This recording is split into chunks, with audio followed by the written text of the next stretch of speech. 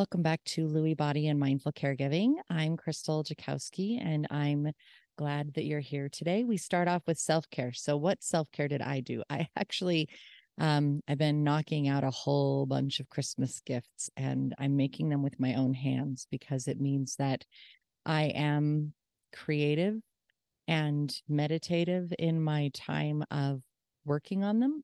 And it gives me a moment of peace. And not only that, some of them my mom has been able to join in on. And with her joining in on them, it's been a moment of connection, and it lets her feel important and gives her something productive to work on. And because she's so happy and because she's so at peace, it also brings me a lot of peace. So it's kind of one of those, I'm sharing my time to be selfish kind of thing in fueling my own cup. So, and that's only one, but that's the biggest one that stands out right now. This week, I want to talk about tough conversations, absolutely tough conversations. Um, my mom and I are pretty good about being able to talk about really challenging, difficult, scary things. I'm sure part of that's me and my ministerial. I'm a metaphysical minister, and so I can talk about death and not shy away from it. It's in my nature to be soothing and understanding and want to understand the world around me. And I don't let her hide. I really just kind of push a little bit in the most gentle, loving way I possibly can. And I understand that some people can't have these conversations with their loved ones and they really need a mediator. So I highly encourage you that if you really struggle with talking about the difficult things when it comes to end of life, that you find someone who can, find someone who is ready, willing, able, versed in talking about these things, so that you can get a better understanding. In the past, I've talked about how important it is to have end of life documentation down. What are their medical wishes? What do they want, as far as that goes, as they decline? What do they want done with their body?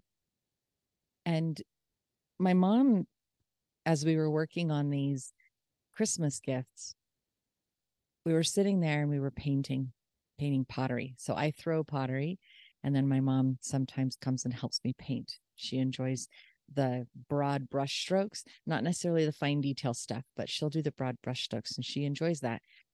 So we were sitting there and she said, there have been a lot of advertisements on TV lately about people with Alzheimer's. And I said, oh, really? And what do you think of that? And she said, it's very upsetting and very scary. And I said, why? What's going on? What do they talk about? Because my mom watches regular streaming TV with commercials. And she said, they talk about how people with Alzheimer's and dementia can get violent and verbally abusive with their loved ones. I was like, wow, Mom, that's heavy. That's pretty big. How do you feel about that? She said, I don't want to get that far. I said, okay. So let's have a conversation about the other things that you don't want to get that far, so that I can help you make sure that you're okay. You see, dementia takes your loved one piece by piece, bit by bit, and it depends on what type of dementia they have as to how it goes. Some of them are more, they have a system. Some of them have more of a pattern with which they progress through the person and their brain and their body. And some of them are completely random. My mom's is Lewy body dementia, and hers is completely random. And you just don't know what we're going to lose next or what the next challenge will be. It's just going to come, and we need to roll with the punches when they come. It's entirely possible that if we were to let my mom go all the way to the end of this, that she would still have all of her memories and she would be with it that way, but that she couldn't function in so many other ways. You just don't know. We really don't know. So my mom has her dementia directives, and her dementia directives state that when she is in the later stages of the middle part of that she wants to be let go. But that's still kind of a vague, nebulous time frame. And at what point do I know without a doubt that my mom is ready to move to comfort care and remove all of the life extending medications, remove all the life extending measures that we've put in place? I don't have that answer yet. And so this conversation was an opportunity for us to move into it. She doesn't want to be remembered as the parent that was mean to her kids. She doesn't want to be remembered as a violent and angry person. I can understand that, and I can respect that, and I can support her in that. So if I notice that she is angry and violent, verbal with me, then I know that it's time to move to comfort measures, because I know she doesn't want to get further down that road. Incontinency is something that is very common. And my mom, in the last 6 months, has 6 to 8 months, has had 3 to 4 episodes where she hasn't been able to control her bowels. Well, that's very few and far between. So it's not enough to where she wants to wear Depends, because she's not having it all the time. But it's enough that we have to be aware that this is probably part of the path, part of her journey.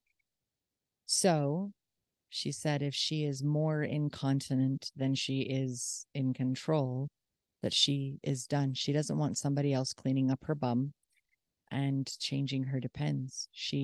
If she's unable to do that, then she's done. If somebody else has to take her to the shower, she's done. She's okay if someone needs to help cook food for her. She's okay if people need to help with like laundry and hygiene and that kind of thing. But we talked about these deeper things of at what point are we shifting to comfort care? Now, comfort care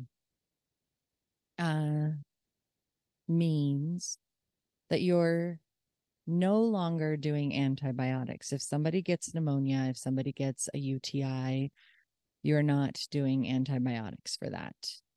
You're not going to the hospital for severe pain. You're probably not doing doctor's appointments anymore. You're probably removing the blood pressure medication, the diabetes medication, the thyroid medication, the medications that are sustaining her body and helping it function right now so that it doesn't shut down. Think about the medications that your loved one is on that helps extend life for them and make things better. One that people don't think about is like Ensure. Now, as they get further along in this disease, as they progress, it's common to lose taste buds. Well, if you've lost your taste buds, then everything just tastes like mush or whatever texture is there. So if you have a loved one and you're feeding them often pureed foods because they're having a hard time swallowing, everything just tastes like something slithering down your throat. And ask yourself, is that pleasant? Is that where you would want to be? Don't force them if that's not where they want to be. Ensure some people, when they get to that stage and they can no longer swallow or they really don't want to eat, that's a natural way for the body to start slowing down. However, oftentimes, especially in assisted living, skilled nursing, they will prescribe Ensure, which means that they're getting additional vitamins and nutrients in the form of this shake, this drink. Well, does your loved one want to continue that? Do you actually want to continue extending their life by giving them added nutrients when they've already said, I'm in comfort care? I don't want to be here. I don't want to deal with this anymore. it was a difficult and emotional conversation, and yet it brought me a lot of peace because I've been wrestling with this. I've been wrestling with, at what point do I know that it's time? At what point is it going to be okay? I want somebody else to help make that decision, which is why I'm currently looking at palliative care. And what does that mean, and what does that entail? And I don't want to look back. Like, one of my biggest fears is looking back in 5 years or 10 years and saying, did I do that right? Or did I push her too soon? I'm, as a caretaker, as the loved one who is responsible for managing their lives, and their decline, it's a huge responsibility, and you have so much power. And that's terrifying. You now have a person who cannot make decisions by themselves. They cannot function largely by themselves. They are so dependent on you. You know that they don't want to get to the end stages. You know they want to go before then. And yet that means that they're going to be kind of with it. That they could be very much aware and alert. It could be that my mom has moments of anger and violence, but then she goes right back to being herself, because that is the nature of Lewy body. So how many times do I allow the anger and the violence, if it goes there? How many times is enough? And then it's time to move to comfort care. Like, and if she's with it, quote unquote, in between these sessions of confusion, then do I feel horrible for taking her life away from her? Or do I rest in peace and trust that I did exactly what she asked for? That I let her go with as much of herself as possible, and with as much of her dignity as possible. It means that I'm going to be the one saying, Mom, I think it's time.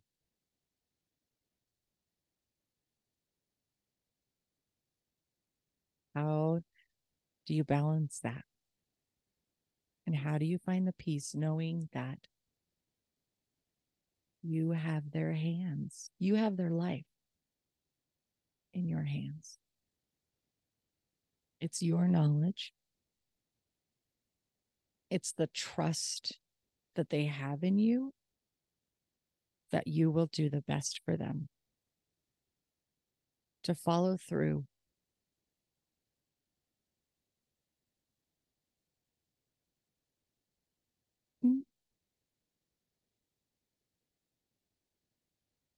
On their final wishes.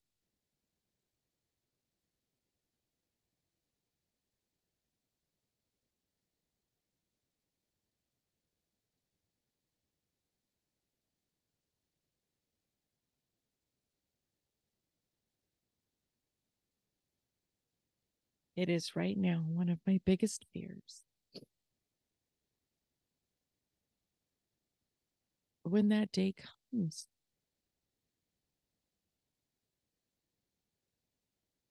to make that decision to support her. And yet, I'm very grateful that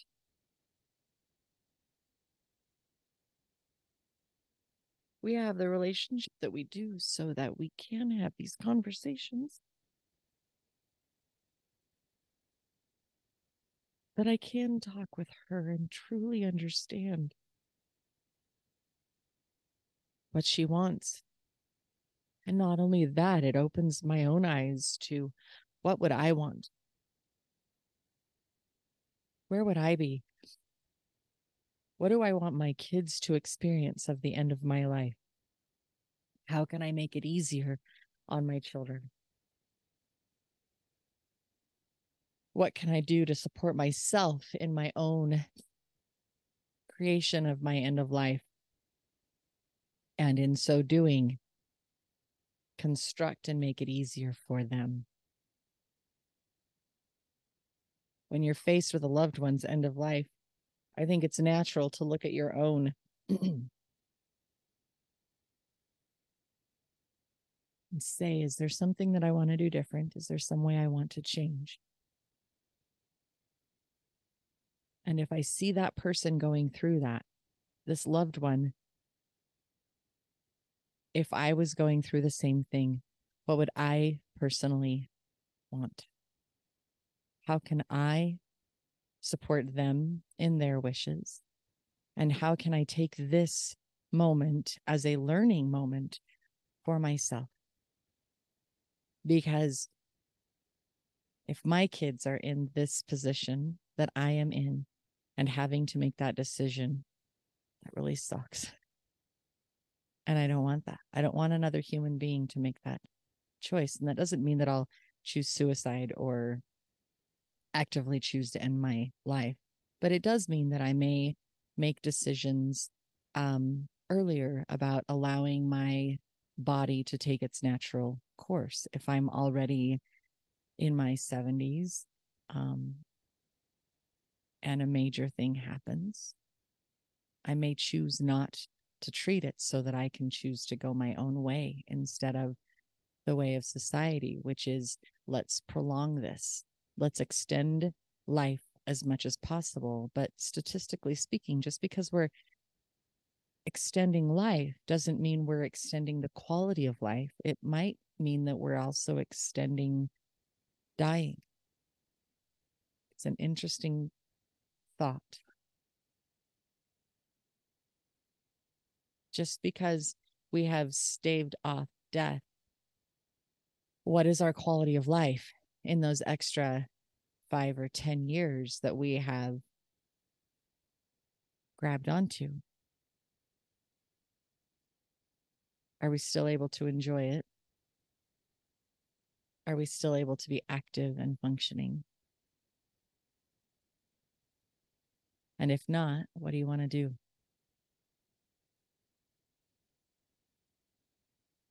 The hard questions, the hard conversations, they will bring you peace. Having this conversation with my mom meant that I had more information than I did before. And it was brought on by her in a very lucid moment, in a very aware moment, saying, Crystal, I want to talk to you about this because it's scary and I know you can support me in it. So can we talk about this? Can we talk about I don't want to get this far, and this far is X. There, you can fill in the blanks with a million different things to truly understand what your loved one wants.